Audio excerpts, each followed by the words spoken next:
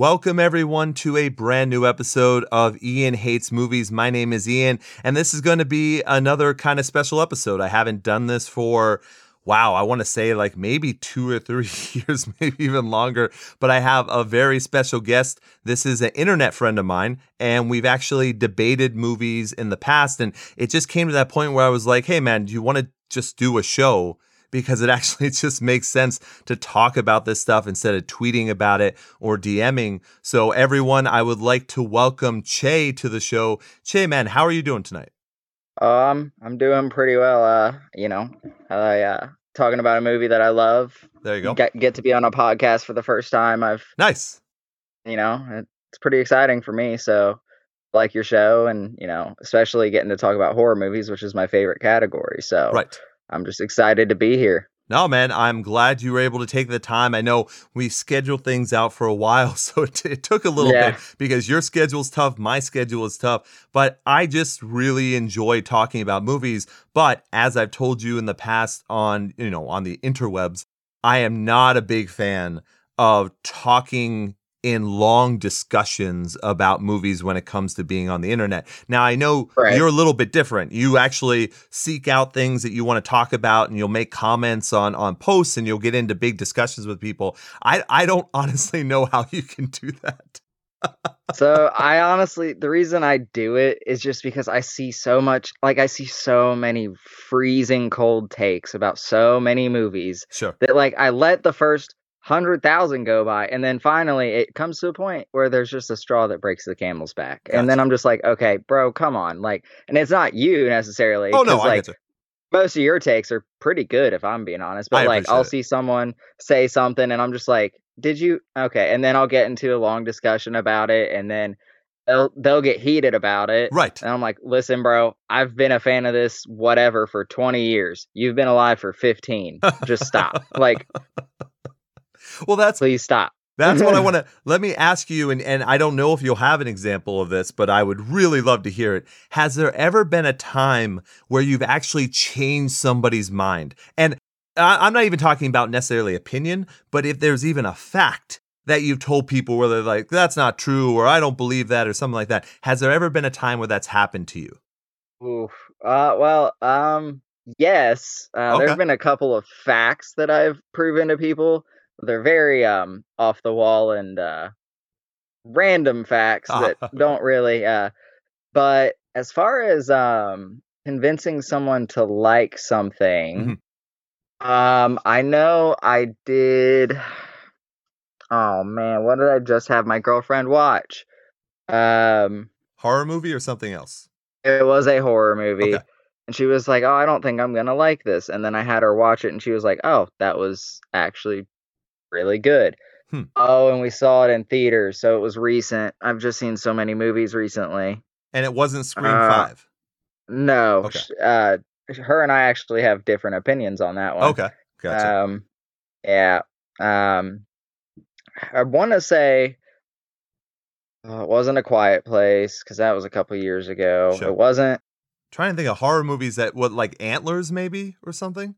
Her and I, we did talk about Antlers, and typically what happens is it's not necessarily to the point where you said, where it's like I change somebody's mind completely on something, but a lot of times what happens is I'll see a movie either with somebody or I'll see the same movie as somebody, and then, obviously everyone's gonna get something different from a movie, but I tend to just get really, really different things from movies than other people get, or I notice really small things and don't notice the very obvious thing. And someone's like, "How did you not notice that?" And I'm like, "Oh, I'm sorry. I was focused on this one thing that nobody else noticed." Gotcha. You know what I mean? Sure. Yep. So it's more stuff like that. So when it came to Antlers, we were kind of both like, "Oh, well, it was eh." Yeah, but right. Then I kind of brought up the whole, in Native American culture, it's actually a bad depiction of the Wendigo for it to have antlers. Sure. So, gotcha. Yeah. Well, yeah. Then bringing that up, she was like, "Oh, I didn't, thinking about that, that detracts from the movie, etc." Gotcha. All right. So you can't think of anything from a actual like internet perspective of someone you don't know, though, changing their opinion on something? No, a lot of it, I guess, because of a lot, I come off pretty hard headed with a lot of it. I gotcha. Because I go pretty hard whenever I'm just checking my notifications on Twitter right now to see if I've got any hot takes. Hot takes that someone had, because most of them have been about the Super Bowl recently. So that's why sure. Gotcha. Yeah. No. I'm a bad person to talk to about that. I have a lot of sports I like, but I don't really follow American football. So that's a little bit different for me. All right. Well, I just wanted to check in general. I think we've got a plenty to talk about with this movie. So we might as well. I agree. Yeah, we might as well start with this. So for anyone, if you didn't read the title for some reason, we're going to be talking about Train to Busan. This is a South Korean zombie movie or zombie film from 2016. It's about an hour and 58 minutes long. And we both, I mean, we're going to spoil it right here. I mean, we're both fans of this movie. It's not going to be a debate, on like, oh, I like this and you don't like this, and we're trying to change each other's opinion. We really like this movie. So we're going to be on the same side of that. But there are definitely some issues that I have with the movie. I don't find it to be exactly perfect, but what we started to talk about off air, and, we want to save it for the actual show, is that it actually brought me back into zombies a little bit, because I think, and I could be just speaking for myself, and please jump in here if I don't speak for you on this one, but it really felt like for a while that there was a lot of zombie fatigue, in films, right? Yeah, because I honestly, the only zombie movie that I can think of that I really enjoyed before Train to Busan came out, like the most recent one would probably have to be I really like Zombieland, and that was at least let's see, that was 2009, so that was 7 years at least. Right. So I mean, that being said, Zombieland was yeah, look, Zombieland was for me. Yeah, it was humor. I mean, Shaun of the Dead too, very humor based. This movie is not a humor based zombie movie. So it was not at all. Not at all. So it was one of those things, and I mean, there are parts you can laugh at for sure, but in general, it was not in that comedy zombie way. And it really was, and still, like, even now, they have the TV show Day of the Dead. They're still doing The Walking Dead. They're going to be finishing that up soon, thank God. I mean, I can't even... Right. I don't know how they're still doing it. I don't know, and I almost want to tune in just for the ending, because I think it's like 3 parts probably or something. I want to tune in just to see all the stuff that I don't know and just see how what lost they do. We'd be. Yeah, I think that would actually be pretty fun. So I might actually do something like that. But in general, there haven't been, like, I like some really obscure, I would say really obscure, dumb zombie movies, like the kind that they would show on Sci-Fi. I do enjoy, like, some of those are fun. They're not good, but they're one of those things that I can get through. And then I don't know if we won't have a big discussion on it, but have you watched what's the name of the new Netflix South Korean zombie TV show? All of Us Are Dead. Have you watched that yet? No, but that was on my next that and Hellbound are like my next 2 to watch. So I have Hellbound. I have the manga that was just put out in English. So I have that I'm going to read first, then I'm going to watch the show. And then I started All of Us Are Dead. I'm on like the 3rd episode, but it still kind of follows the same tropes that this movie also followed and that most zombie movies follow. And that's what I'm getting a little tired of again, is I kind of want people to skip the intro parts, the tropes. Yeah, I want something different. I want a different story to be told about zombies, because I'll tell you why, and I want to ask you the same thing. I'll just start on this. The reason why I like zombie movies, it's not even that I necessarily like zombie movies. I like the concept of zombies. I think it's the most realistic form of horror when it comes to monsters. You know what I mean? Monsters, vampires, all that kind of stuff. Zombies are more realistic to me, because there could legitimately be some type of an infection that could do something like that, right? We know what we know what rabies are. We know how that affects things. Like that's a pretty quick jump. And you know how, like, I mean, shoot, I mean, just in, how there in Florida, there was the whole bath salts epidemic Yes, where people right. were going around eating people. Just one drug alone caused, zombie-like symptoms. Exactly. Yeah, it's zombie-like behavior. Right. Yeah, how big of a stretch really is it for you to say, oh, well, the government could create something that would make zombies? Yeah. How big of a stretch is it that could be created? It's not at all. With all the pharma companies, with everything. I mean, come on, we already know about COVID, right? So, I Right. mean, anything can be created, anything. And who wouldn't, if you think about it just in the general term, if a army or if a government was able to use a zombie-like virus on a different country, Mhm. why would they not want a an infection that would kill its own people? Right? Exactly. It's turning their own attackers against their own people. So It risks 0 for them. exactly, except for spread, of course, as long as it's Right. not Right, right, airborne or right. something like that. But if Right. you're quarantine and we won't talk about Peninsula on this show, but the sequel to Train to Busan kind of Right. follows that. They've quarantined all of Korea, so we'll get to that towards the end or whatever. But now, how do you feel about zombies in general? Is it something that do you enjoy the concept? Are you completely sick of it? What are your thoughts? Um, I am either it depends really on the day, Mhm. but in general, I'm kind of tired of them. Sure. And because I can't after, the original Night of the Living Dead, and then, once it came to the Dawn of the Dead, preferably for me, honestly, the Zack Snyder version. Um Yeah, surprisingly, actually, I'm with you. I actually thought that was a uh, good remake. Yeah. yeah, I actually that was my accidentally muted myself there for I a was about to second. say, I was like, Z Jay disappeared. Yeah. Yeah, I clicked the mute thing on accident. Sorry about Gotcha. that. No worries. Uh, but no, I was like, oh yeah, zombies. Because after all the good zombie movies that have been made, I think it's gonna take someone genius to come up with something new Yeah. and not retreading the tropes that have always been there since the original. I Right. mean, yeah, there have been little changes here and there as far as, okay, well, in Night of the Living Dead, they were shambling zombies that were Yes. stupid and Sure. couldn't do anything. Well, then you get 28 Days Later where they're Right. fast as hell Yep. and they're vicious and they're going to rip you to shreds in seconds. And okay, yeah, that's a difference, but overall you still got this. And yeah, it was a major difference at the time, Hmm. but then everyone started doing fast zombies and it became a trope. Yes. And Right. then there was Shaun of the Dead even did semi sentient zombies, Hmm. right? Where Right. Right.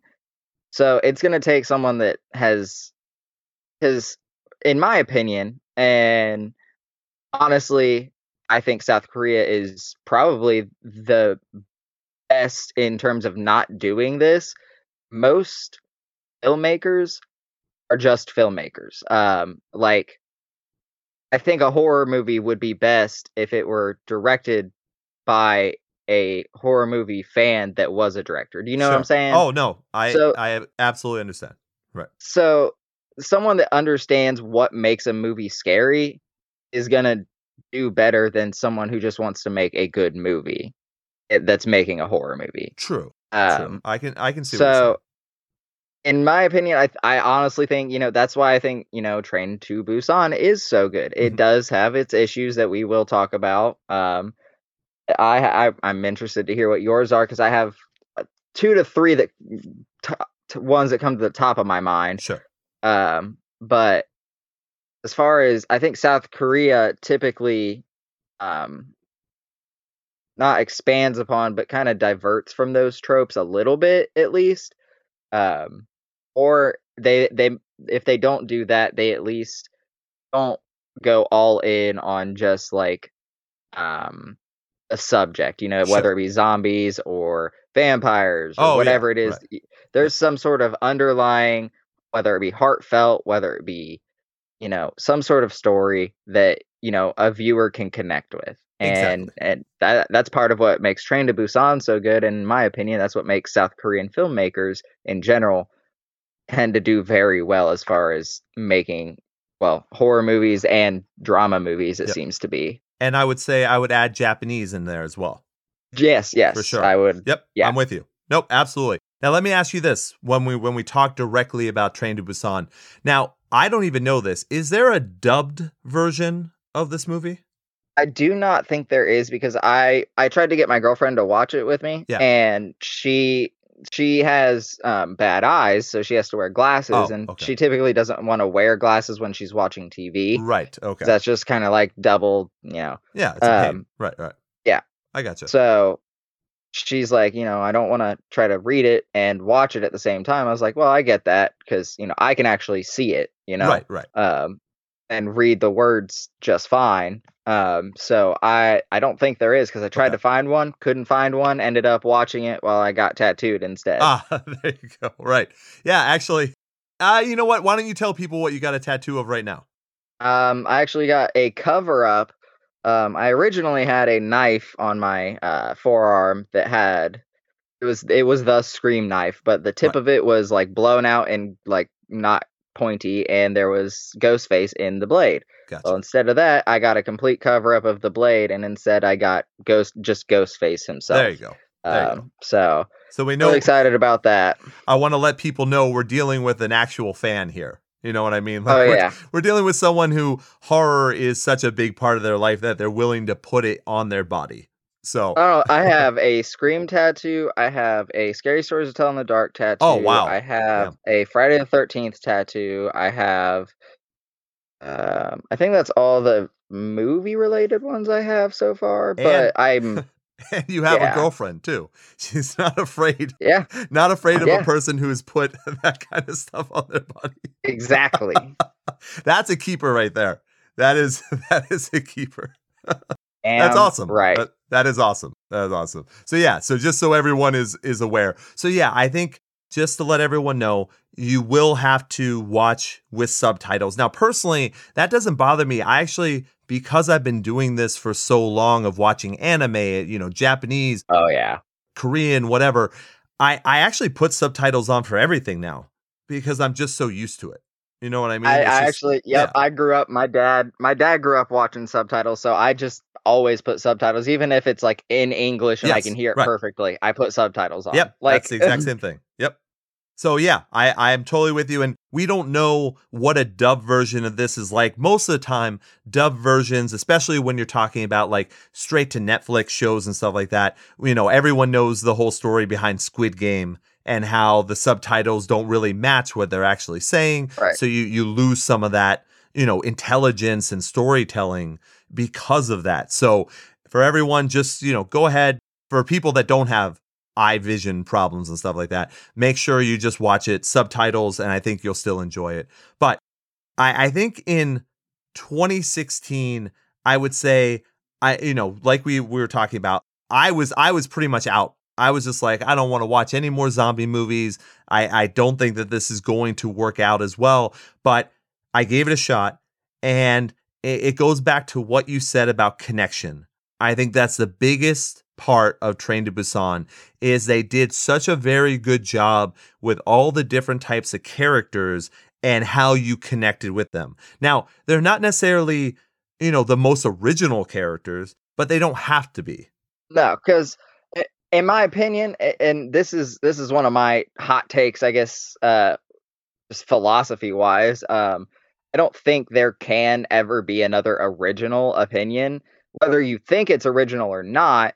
I mean, with how many people that have lived on the planet, it may be original to you, but it's not original in general. So like, you may come up with something that these people haven't seen before, but you know what? Someone 100 years ago had that in their mind. So I'm kind of on that train where I agree with you. They don't have to be, necessarily original, but as long as they're some sort of fresh, Sure. I don't want to see the same exact thing every time. Right.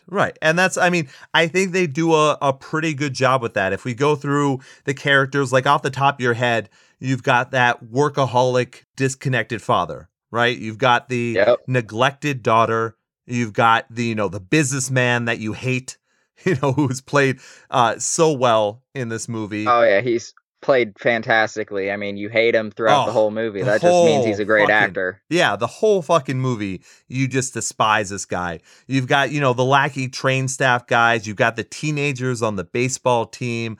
You've got the cool husband with the pregnant wife. The homeless man, the train conductor. And you've got those two older sisters, too, which kind of add in that whole family dynamic as well. And I will say, as far as zombie movies go, I would say that the two older sisters and the baseball team, barring what I said earlier, is fairly an original thing. Because, with the two older sisters, I mean, they will get there, but, they don't do a whole lot, but they do bring that connection, like you said. Right. And the baseball team, they do stuff, but there's, one particular baseball player that also brings connection. Yes. To people that, are watching that have spouses or whatever. There's a connective character for just about every type of person in this movie. And that's why much. I think that,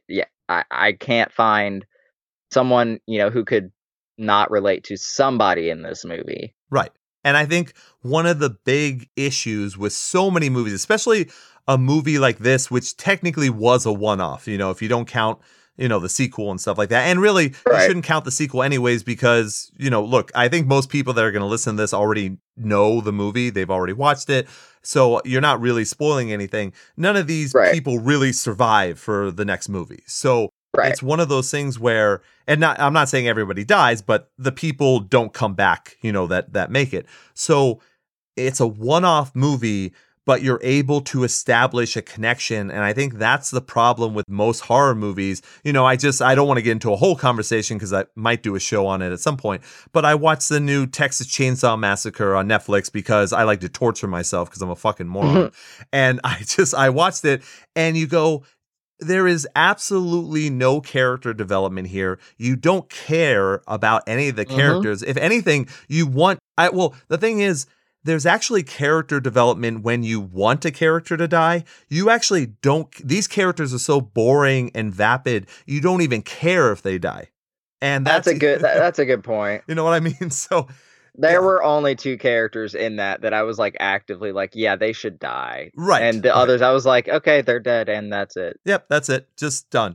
It's one of those, I'm glad you watched this so you understand what I'm saying. It's one of those things where so many horror movies have and that's actually why I like a lot of the longer form Netflix shows, like another South Korean TV show, another South Korean Netflix show, Sweet Home, which I fucking love.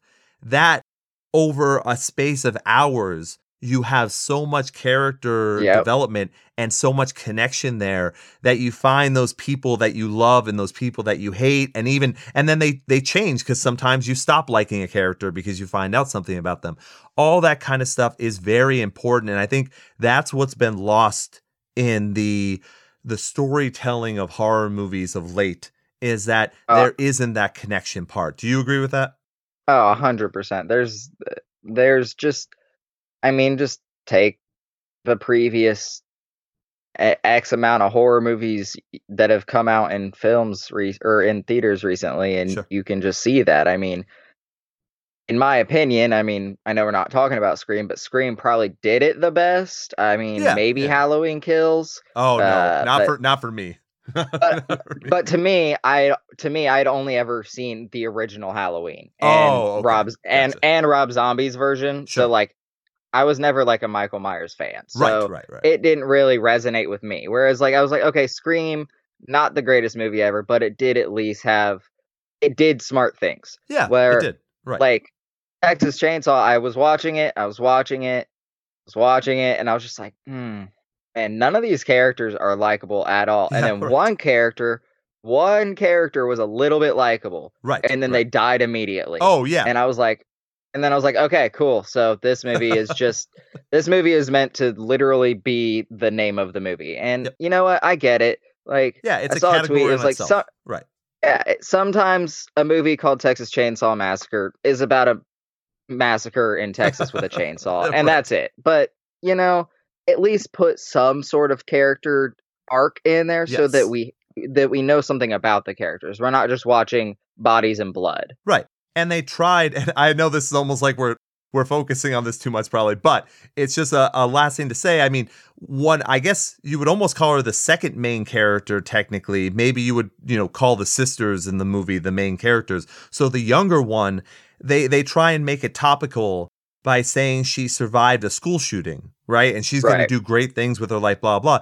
They never used anything from that school shooting to have her be a survivor type person.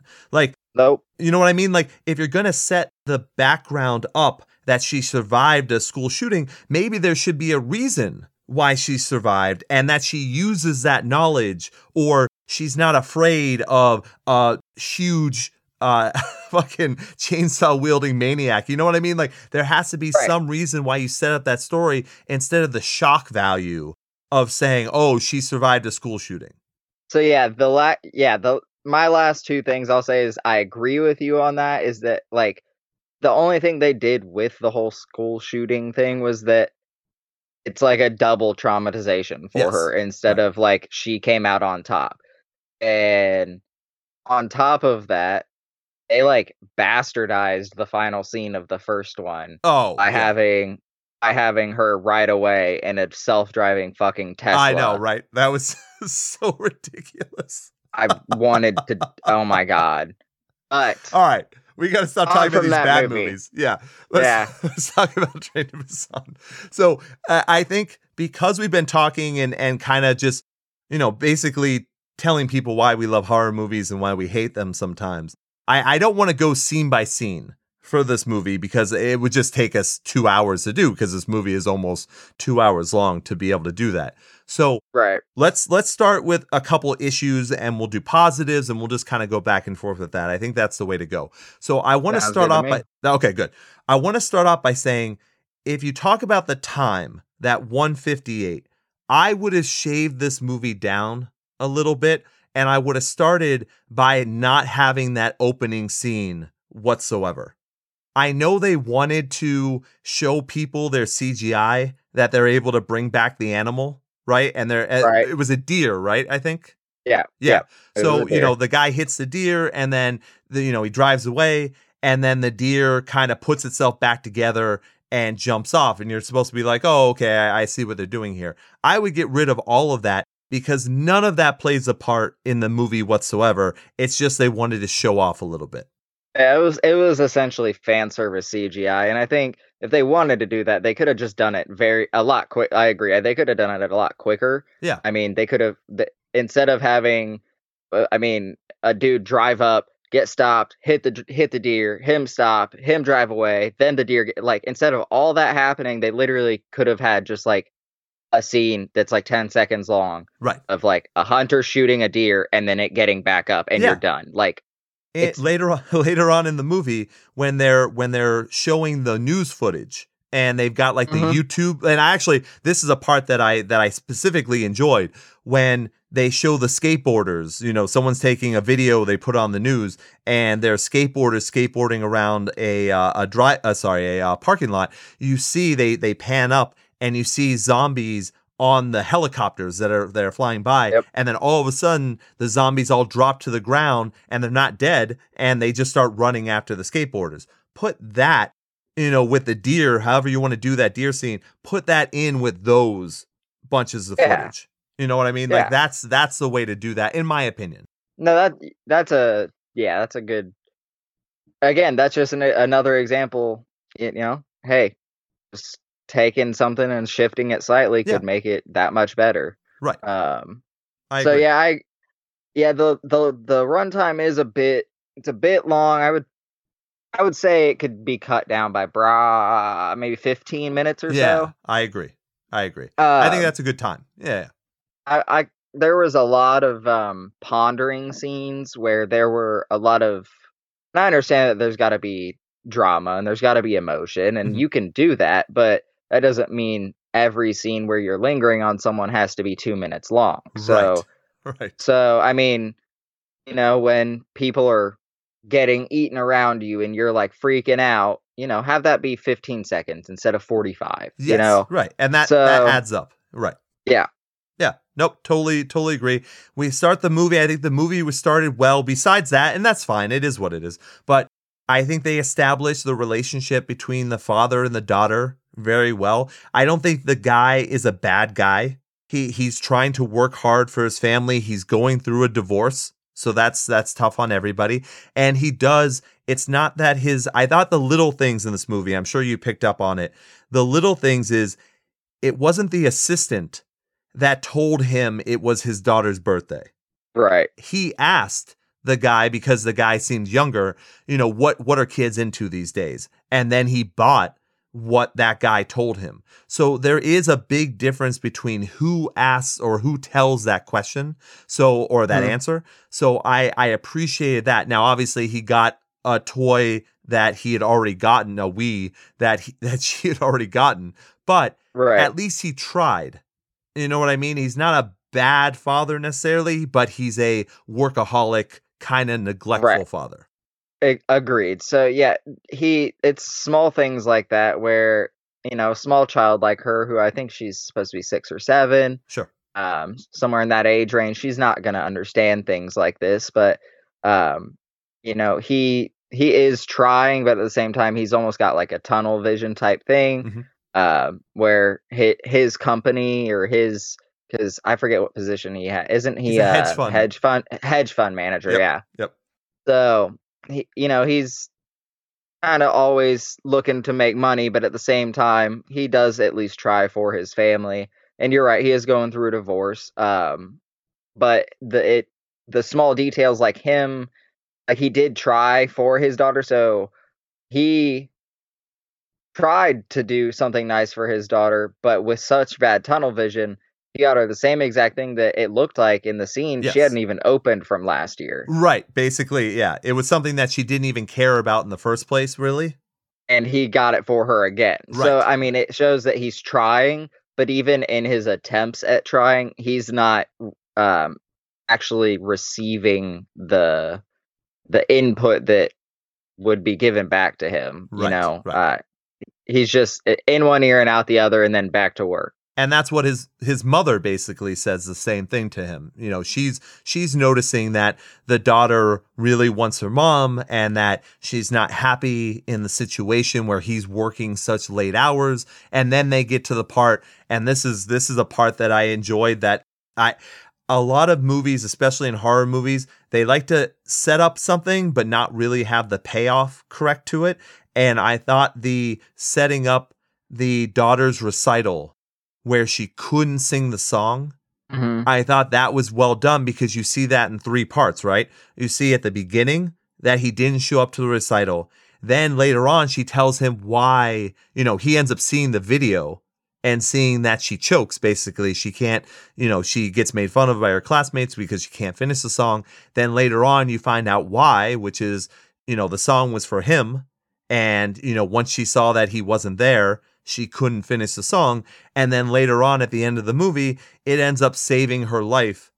And literally, like not even figuratively. Right, exactly. Completely. Even though, what a terrible idea that would have been in any other situation. Right. That's what I was thinking rewatching it today. I was just like, oh my God, if that wasn't a safe area, they'd both be dead so quick. Exactly. Oh Lord. Yep.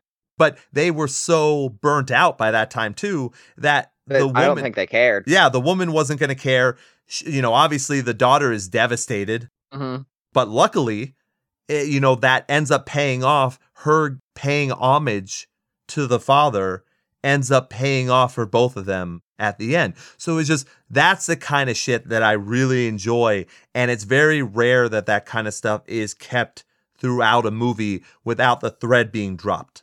Yeah, and I can actually there's only one other movie that I can think of that does something similar to that, where like the thread isn't dropped the entire, like it's set up and it's kind of, I talked about in the middle, and then it's not dropped, but then it's like boom at the end. And that's, funnily enough, it's another train movie. Have you seen Snowpiercer? Yes, I have. Yep. Well, the whole setup of who's sending the notes back to the back of the train, right? That's kind of set up not in the same way, but it has the same structure of, it's set up in the beginning, it's brought up in the middle, and then the payoff is in the end. Exactly. And it's cohesive throughout. And to be able to do that without dropping any, without pulling any plot holes, nothing happening like that, that's really impressive. Yeah, absolutely. And now, by the way, wasn't Snowpiercer directed by someone from South Korea? I know that. I think you're correct. I have IMDb up here right now. Yeah, so go ahead and check it out. Because I could have sworn Snowpiercer. Yep, it was directed by Bong Joon-ho. Yes, there we go. And he did Parasite, right? Yes, he did. Yes. So yeah. So it's nice. I like, and that actually leads perfectly into a next positive for me, especially with the zombie fatigue that I had, especially back in 2016. The idea of having zombies on a train was way more endearing for me than having just the basic warehouse or mall or whatever it happened to be. The train idea, I think, worked very well for what they were trying to do, where you could have the slow parts that you needed, but then you could also have that kind of claustrophobic feeling as well. Plus, it was brilliant. Yeah, and it's maintained. You're in a certain area. It's a contained story. You get to put on the news and you can see what's happening in the world, but your whole world at that time is that train. So it's a finite distance. Yep. And I enjoyed that part of it as well. I thought that was perfect, especially for the time and to get people interested. I really enjoyed that. I remember you said, because I don't want to take your moment here. You had talked about the moment where you knew you loved this movie comes from the train aspect of it. So do you want to go into that? Well, so I had seen Snowpiercer, I believe, before I had seen this. Right. So yeah. I knew I had already kind of liked the train aspect of things. And then once this came out, once this came out and I started watching it, I was fine with the subtitles. I was cool. I was like, okay, they're going to get on a train and they're going to get to Busan and it's going to be, a ravaged city, right? That's what I'm thinking in my head going into this movie. Right. Or at least, back in 2016, I think that's what I'm thinking. And they get on the train and I'm watching and they pretty much never get off the train. And there was a part on the train that made me, the part that you're talking about, me mentioning that I realized that I love this movie and that it really did divert and change some of the tropes, was when they closed the door on the train, and it's a sliding door with a handle that doesn't go up and down, it goes side to side. Right. Yep. And so it's really easy to open as long as you catch it at the right angle. But they're holding the door shut and the zombies are trying to get through, and I forget which character notices it. I think it's the main character, but yes, it is. Kind of he steps back and he stops holding the door, and everyone, he looks at everyone and he says, back up, stop holding it. And they're like, what the hell are you talking about? And he says, stop. I don't think they know how to use the door. Right. So they all stop holding the door shut, and sure enough, he was right. They just see the humans on the other side of the glass door, and they're just trying to break through the glass. Right. They're not smart whatsoever.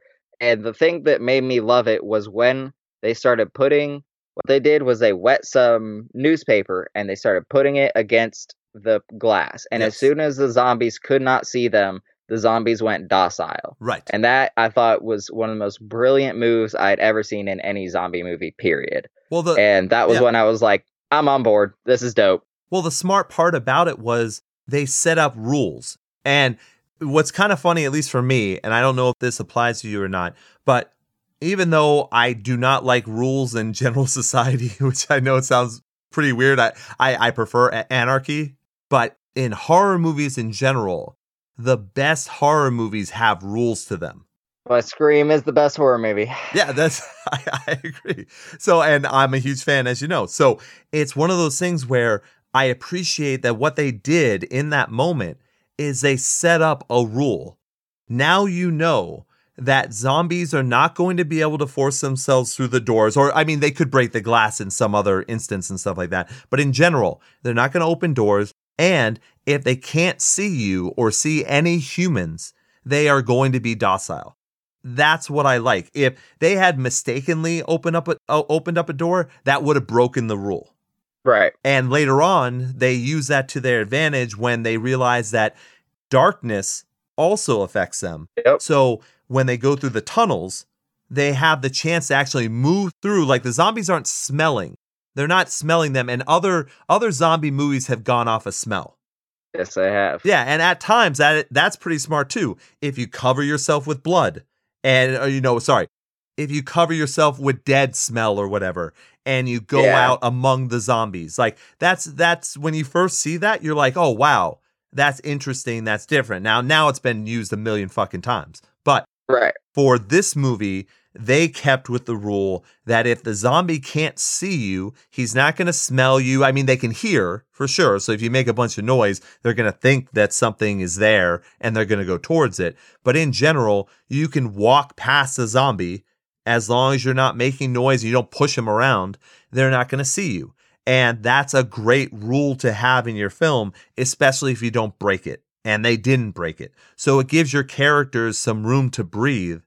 And you know that their story can go around that trope, if that makes sense. Oh, yeah, 100%. And it's so hard to not break those rules. I mean, right. They set up a rule without, doing the Scream thing of, oh, this is a rule, which is what, most horror movies will do. Like, Friday the 13th, their rule was, if you have sex, you're dead. Right. That's the Friday the 13th thing. He's coming for you. That's the rule, no matter what. Yeah. Yeah. Right. Yeah. So, the fact that, and then when they went through the dark tunnel, they went up on top where the luggage was stored, mm-hmm. and then they made it to the end, and they met I don't remember what the problem was at the end. I think they couldn't get the door open, or they couldn't get down because there was a zombie in the way, or something like that. Yeah. And so they used the darkness in combination with the lack of scent and the attraction to sound mm-hmm. to get out of there. Like, all those things put together is just like a masterclass at work. Like, they use the cell phone. The fact, that would, I think, it was they used two different things at two different times. Because I know one time they used a cell phone. I thought in the dark tunnel scene is when he threw the duffel bag. I think that's when they realized. Yeah, I think that's when they realized. And then there was a time that they got stuck. And then I believe it was a soda can. Or I think the homeless guy stepped on like a soda can or something. And then that alerted all the zombies. So they knew they had to run. Yep. Yeah.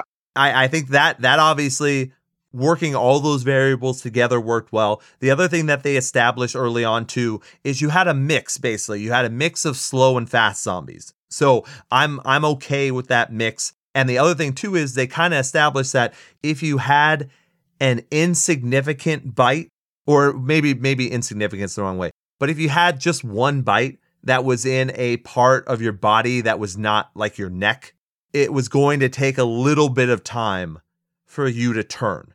Yeah, they actually put thought into how long it was going to take each person to turn. Where like, Mr.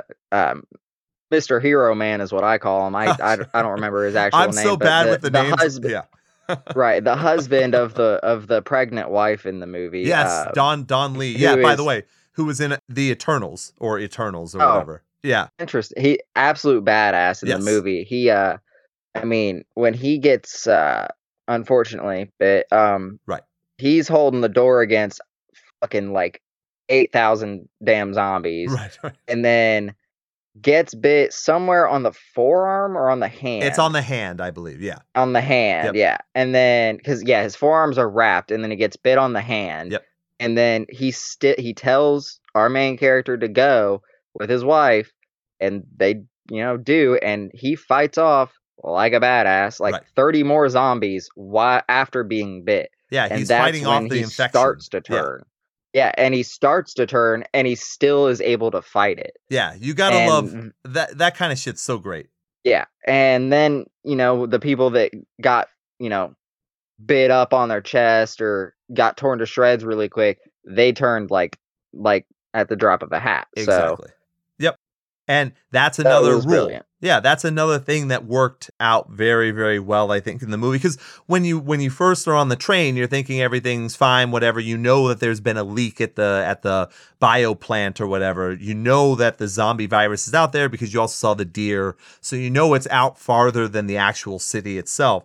But then you have the woman or young woman, whatever, who stumbles onto the train who has been bit, but it's taking her a while to change. So, and that's because she was bit on the leg. So it takes a little bit. Now, was she very selfish by trying to get on the train? Of course. But who at that time really knows what's happening? Now, that's another, in the future with whatever zombie movies come out, I really hope to be past the whole, I don't understand what's going on. Oh my God, people are biting people. Well, I'm just going to stand around like a fucking idiot. Like I really hope that ends, because I'm tired of people acting like they've never heard of a zombie in a zombie movie. Right. I am with you as well. Look, I will say in this movie, they don't say the word zombie once. So they've created a universe where this isn't a known entity. No one's bringing up, movies. They're not saying, oh, I saw this where this happened. Like even in All of Us Are Dead, in the very first episode or the second episode, they make reference to zombies. So they should know better. As soon as people start biting people, there shouldn't be any, like, I understand some would be in shock for sure. But in most cases, you got to be like, I have to get the fuck out of here and I have to protect myself. There's no screaming and putting your hands up to just like shield yourself. You should know better by now. And I think any movie that continues to do the trope of we've never seen this before and we don't know what the deal is just so they can get the whole scenes of people jumping on people and eating them. We've seen that a million times and we don't need it anymore.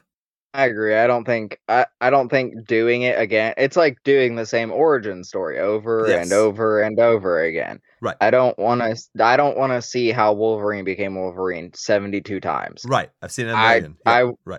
Right. I want to see new things. Yeah, you can retread some things occasionally, but like if I'm watching the same movie over and over, I'm going to stop watching your shit because it's not interesting and it's not new. Right. That's been the issue with a lot of horror movies. Oh, for sure. I don't think that that's a reason not to watch this movie for sure. I think they still do it well. The whole scene at the beginning where everyone starts getting infected and you have to show in the train area that basically means you're fucked unless you're on one of the opposite sides of something. You know what I mean? You gotta lock yourself in the bathroom, or you have to completely shut a door and block off everything. So what they do basically is they now have the different areas of survivors, and then they have the different, trailers or compartments full of zombies. So, it's okay. It works. And then the rest of the plot basically is they're making it to different areas that they don't know if they're shut down or not. And then they have that major scene where they get off the train and, one of the father's hedge fund buddies is saying, hey, I've got guys there. You can go ahead and meet them.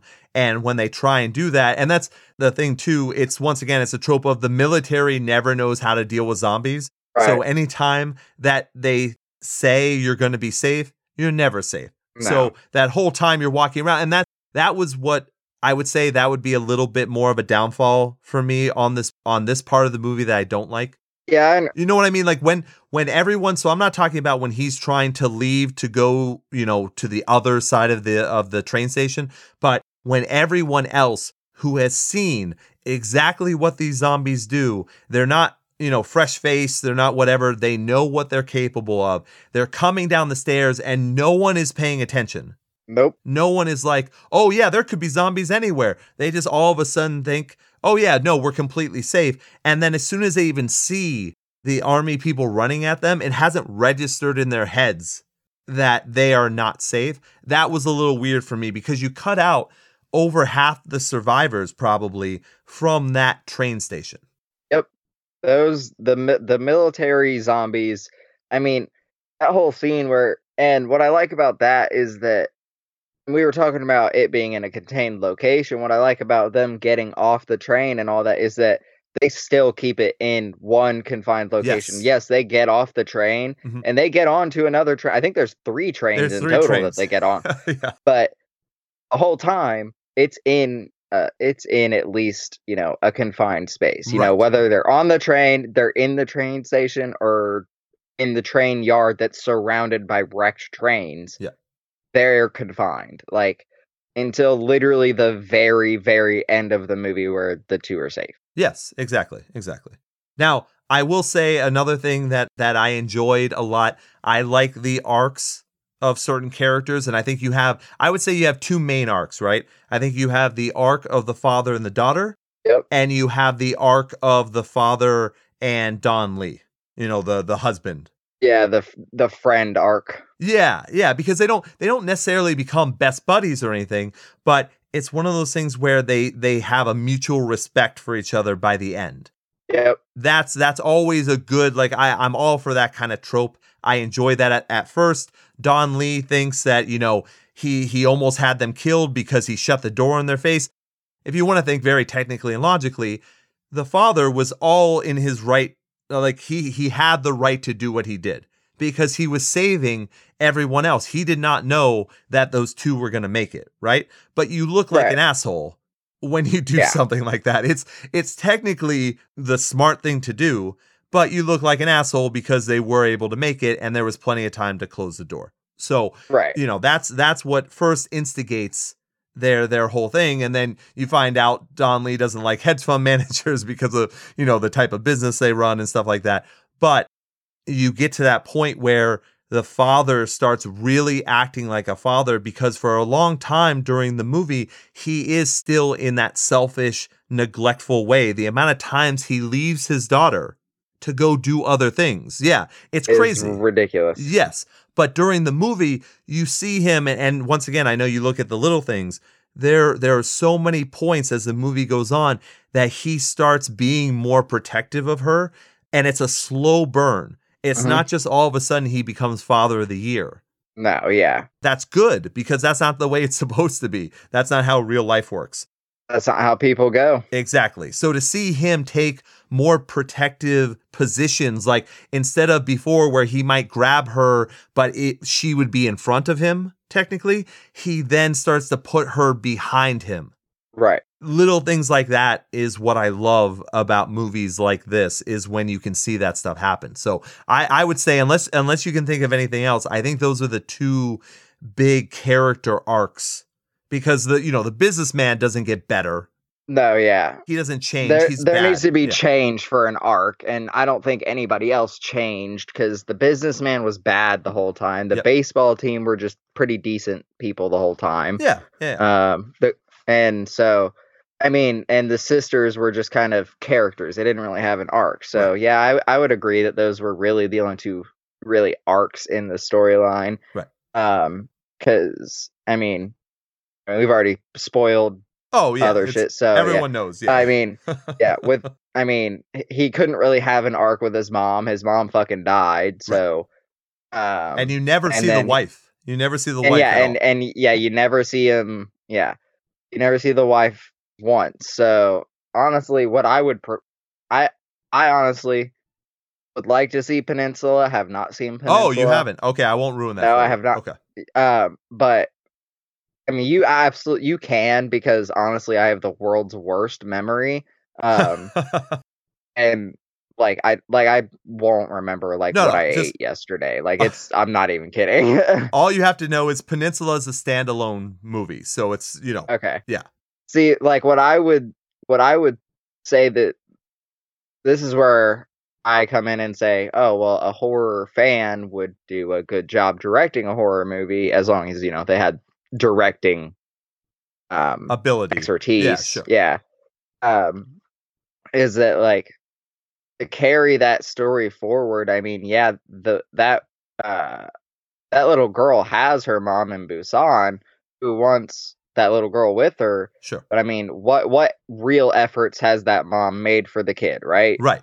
She could be going towards the train station herself. Right. So what I think a cool, like for Peninsula, would have been like a cool arc, I guess you could say, would be like the child adopting Lee's wife as like her new mom because Sure. she had been with her through that trauma and all that. Right. And then she'd have like a new baby brother, I think. I think yeah, it was a boy. I think it might have been a boy because they were just calling it Sleepy.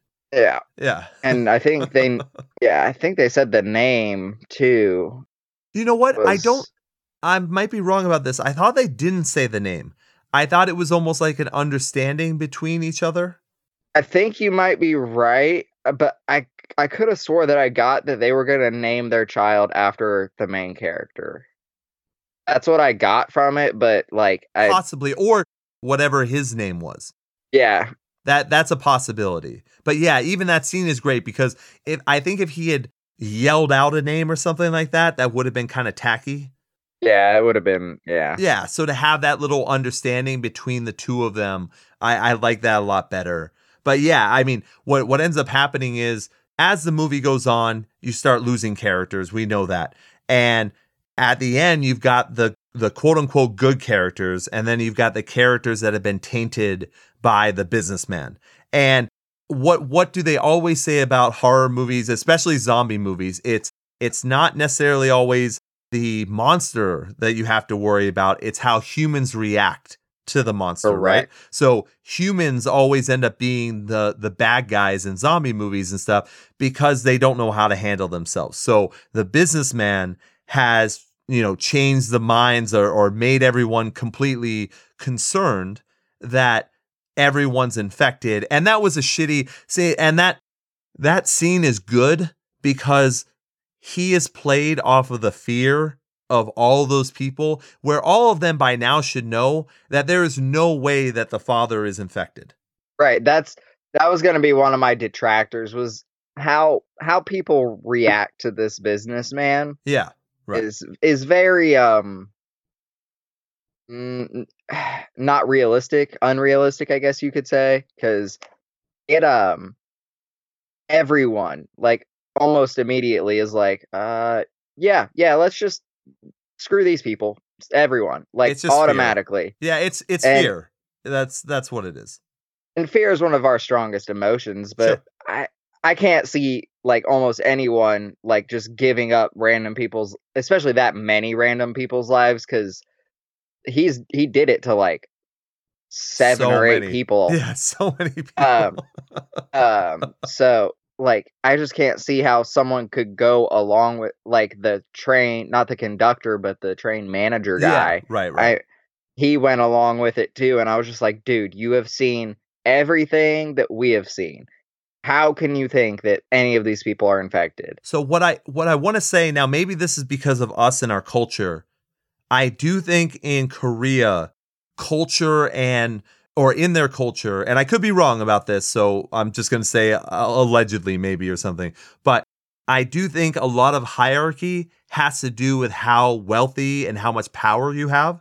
Right. So technically, even though the father is a hedge fund manager, which isn't a bad job by any means, the CEO guy, he's mentioned it multiple times in the movie that he's either the COO or the CEO of. I think he's this. Yeah, he's a C. I think he's a C. I want to say COO or CFO. CFO, maybe. I knew it.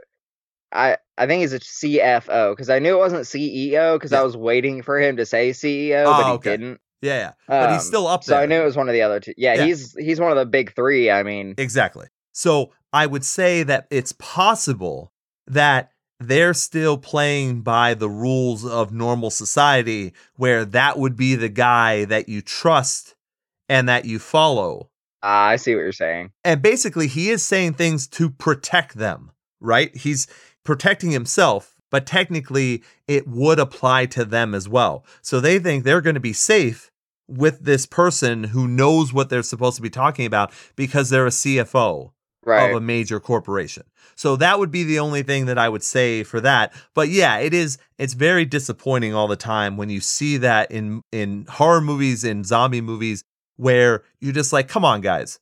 The best thing, the smartest thing for you to do is to stay together. Right. That's the safest way to be. And they were so stupid to try and lock them in that one area without paying attention to the other area. Yep.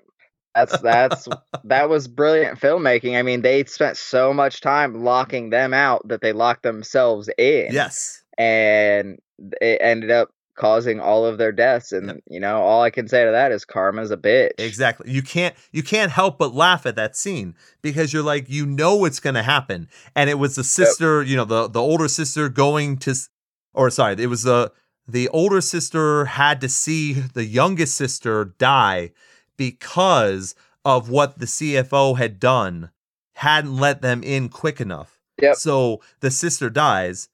And then now that sister's like, well, what do I have to live? Fuck all these people. Look at how horrible they were to everybody else who had to leave. I'm going to fuck them. And that's what she did. Yep. She's like, fuck it. I mean, I'm 900 years old. My sister's dead. I mean, these people are assholes, and the people that aren't assholes are safe. So fuck it. Let's kill the assholes. Yep. I mean, that's what she does. Yep. And you know what? That was the most boss bitch move she could have made. Oh, honestly. Yeah. For sure. No, absolutely. And that only left then 2 survivors, which was the CFO and the train guy, the staff of the train, whatever train operator maybe or something. So they're the only ones left. You've got the ragtag bunch of different people that have all come together to help each other. You've got the father, the daughter, the pregnant woman, the teenager, and the cheerleader from the baseball team. I think she's a cheerleader in that. And then you've also got the homeless guy. Yep. And I think that rounds up everybody. Yeah, that's everyone. And the train conductor who's driving the train. Yeah, but he's kind of in the front, and he doesn't really show up till the end. No, and absolutely. Right. CFO, Mr. Man, fucks him too. Yes, absolutely. So what ends up happening towards that end part, now this I probably would have changed as well.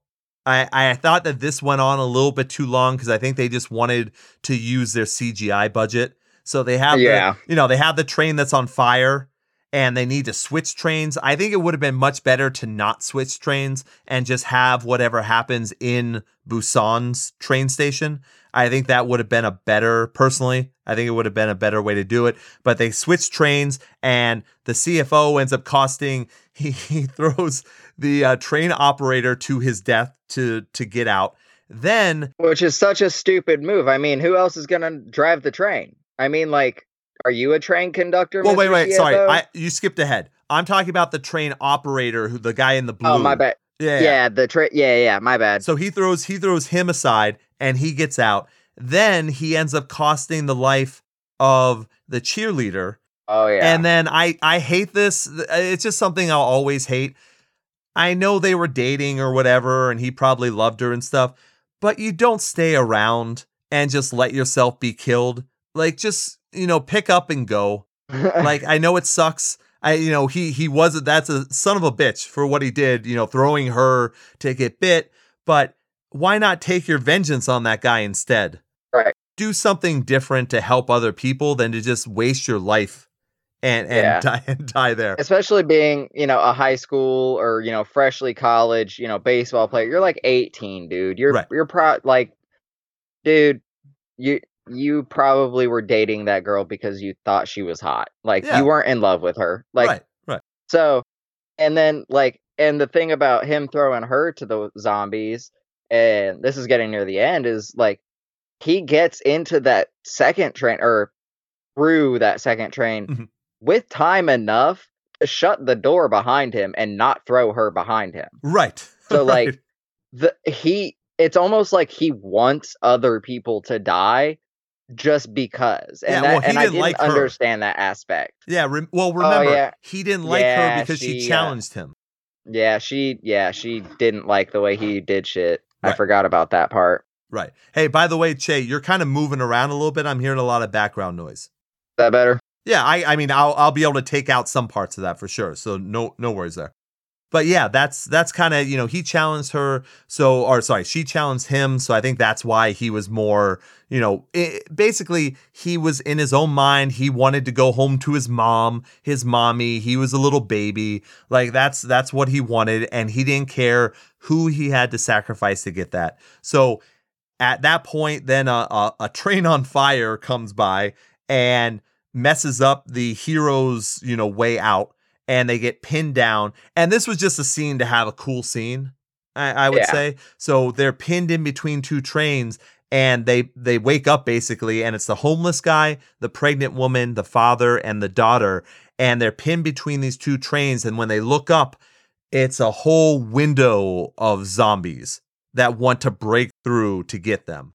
And it's just a matter of time before their combined weight eventually is going to break that glass. Exactly, because now they can see them, so they want them. So they're going to be trying to, move and create turbulence and all that kind of stuff. So the dad gets out, he gets the daughter and the pregnant woman out, but at that time, the homeless guy has his heroism act, and he does very similar to what Don Lee had done. Yep. The husband, where he holds back the zombies in order to let them out. And there was no redemption needed for that character, but it just showed that, he's a homeless guy who could be thinking about himself, but he's not. He's thinking of other people.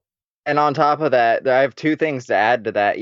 At the beginning, you could also count the homeless guy as like sort of a horror movie trope, because in the beginning, he's like the harbinger. You know what I'm talking about? Yep. He's talking about how everyone's dead. Right. So he's, your harbinger. And then on top of that, in the scene that you're talking about, near the end where the father gets the daughter and the pregnant woman out while the homeless man is holding off the zombies from the one side that had broken, that's kind of like the second to last step that the father takes in being like a really like stand-up dad. Sure. And that in trying to get the pregnant woman and his child out, as soon as he starts to do so, some sort of boiler or something falls in front of him, something that easily weighs hundreds of pounds. Right. And is probably very hot on top of that. And falls directly where he just crawled out of. And so he struggles for a good couple minutes, and like to the point where he's probably ripping muscles inside of his arm, like trying to get this thing off. And he does. And that's like, that's a thing where, being a bad dad, he could have, tried a little bit and then eventually just been like, well, I can't get him out, and then left. Now he had that superhuman, I got to save my daughter's strength. Yes, he did. And, that was kind of like his second to last step was, I don't give a fuck how long this takes. I'm getting them out of here. Right.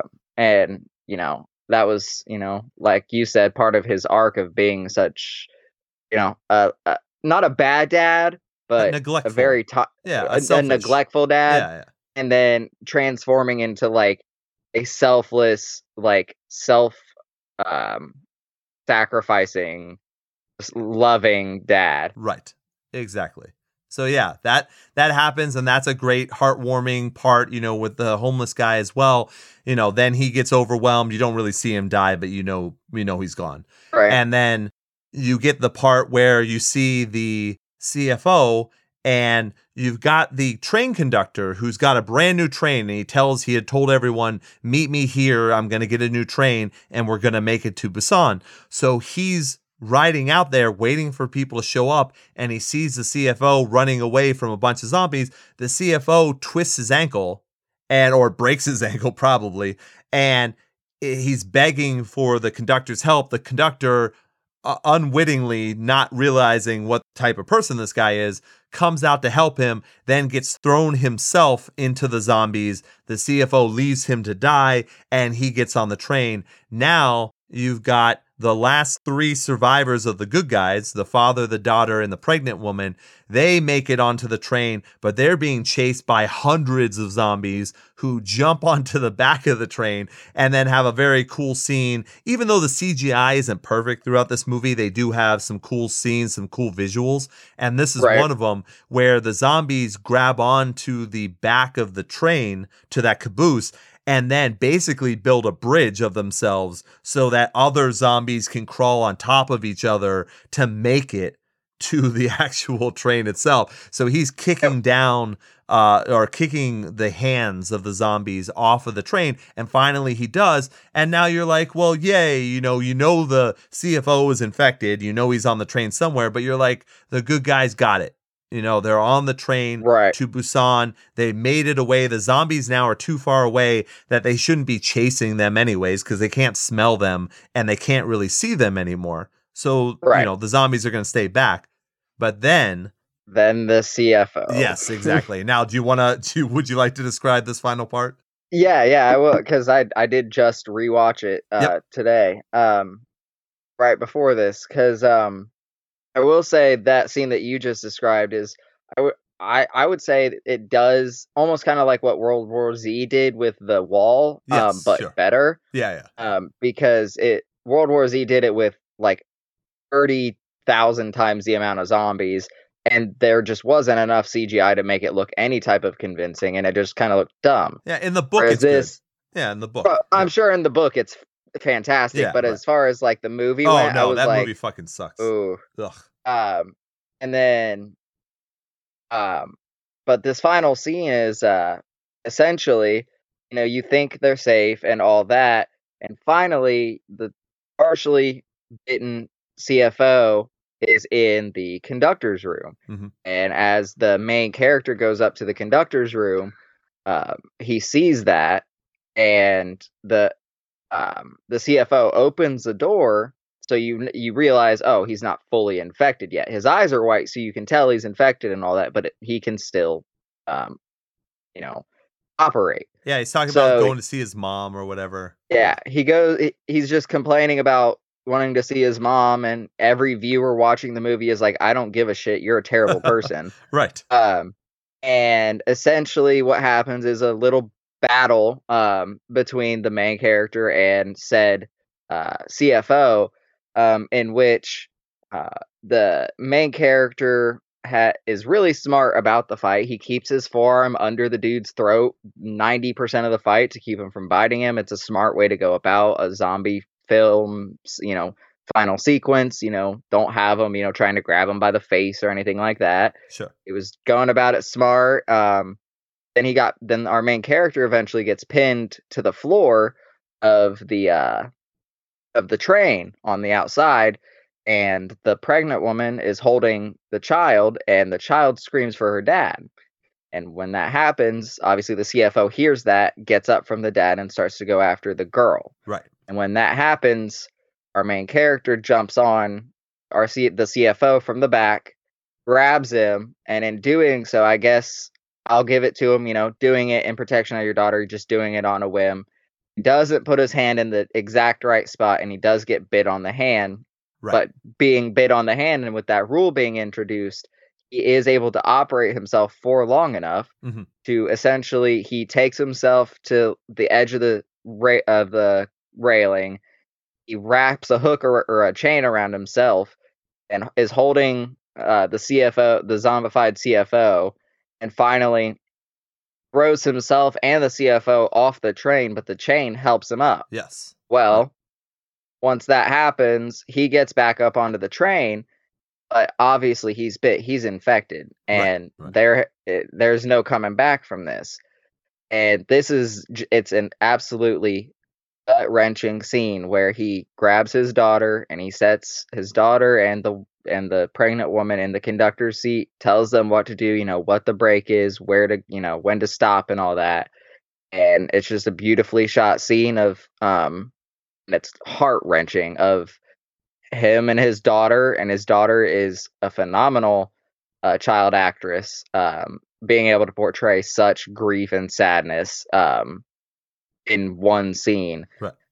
She's screaming, crying, and he's just like, I have to go. And, he leaves eventually. He walks out, and the pregnant woman holds her back as you see the dad stand on the edge of the train. And finally you get to see you see his eyes kind of go white, but as that happens, you see all these happy memories of him with his daughter that we didn't see in the movie. We didn't see him being happy with his daughter. We only saw his daughter being upset with him. Sure. So for him to be able to reminisce upon all those things, and then eventually he just lets himself fall off the edge. I mean, it's at least a good and fitting way to at least end his character arc and not have him die a really dumb death. Sure. But holy shit, did that make me want to cry. That actress was phenomenal. Well, I was also kind of, I mean, let's be honest though, we're sugarcoating a little bit. It is the daughter's fault. If she had shut her mouth, then he could have fought, and then the guy wouldn't have gone after her. So it is completely her fault that her father is dead. That is for sure. But just, taking the logistics out of it, it is a very heart-wrenching scene because that girl is screaming and crying and wants her dad, and the connection there is so vivid, and it's heartbreaking. So to see, but it is a cool way for him. His last moments in life are protecting the daughter, protecting the pregnant woman, and having those last memories of his daughter when she was born. And that's how his character ends. That's a character arc right there. Yeah. I forgot that one of the big things about that scene is that she is specifically saying, I want you to stay with me. I want you with me. Because she had mentioned that before. Right. And she had been mentioning the entire movie how she didn't want to be with him and how she wanted to be staying with her mother. And then that scene kind of flipped the entire, and that, that's, the completion of the character arc right there. And sometimes I think some of the best movies are movies where you want a happy ending, but a happy ending isn't realistic. Right. This is one of those times where it was such a simple thing. The three of them should have made it out, but that wasn't in the cards for the dad. It just wasn't. Yep. As much as you wanted him to survive, that it actually makes it a better movie to have him not survive. Yeah, because if he does survive, there's no guarantee that he completes his arc necessarily. Right. Of course, he's got, he loves his daughter, all that kind of stuff. We know that he always loved his daughter. He just didn't show it the way that he was supposed to. So it got through to him. He saves 2 people or 3 people, technically, if you want to count, the unborn child. The unborn child, yeah. Right. So now you're left with the pregnant woman and the daughter. The train comes to a stop outside of Busan, and they walk out. They go through a tunnel, and you cut to an area where there are military people with a sniper, and they're looking for survivors. But they see 2 people in this dark tunnel basically shambling. There's no way to see if they've been infected, but they're also not really walking necessarily like humans would be walking because of everything they've been going through. You've got a pregnant woman and you've got a little kid who just went through hell, right? So They're not really talking to each other, but then right before the kill order is made to take them out, she starts singing the song that she was supposed to sing in the pageant, in the school pageant or whatever, for her dad. And she's breaking as she's singing because she's so sad. And the pregnant woman is too tired to tell her to stop or be quiet or anything like that.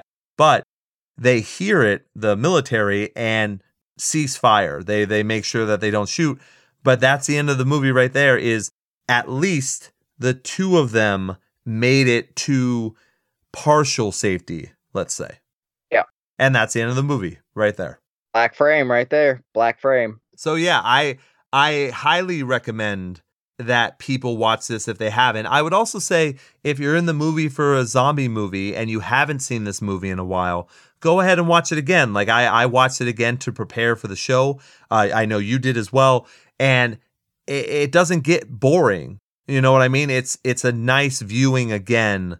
And especially if you look for the little things that make the movie relatable and logical and interesting, that's really the way to go with a movie like this.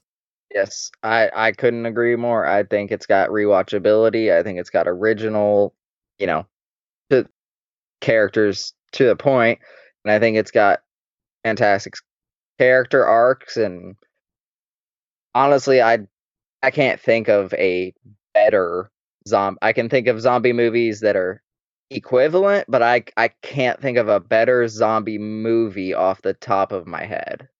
I love 28 Days Later. I love, Dawn of the Dead, all that. I can't think of a better one.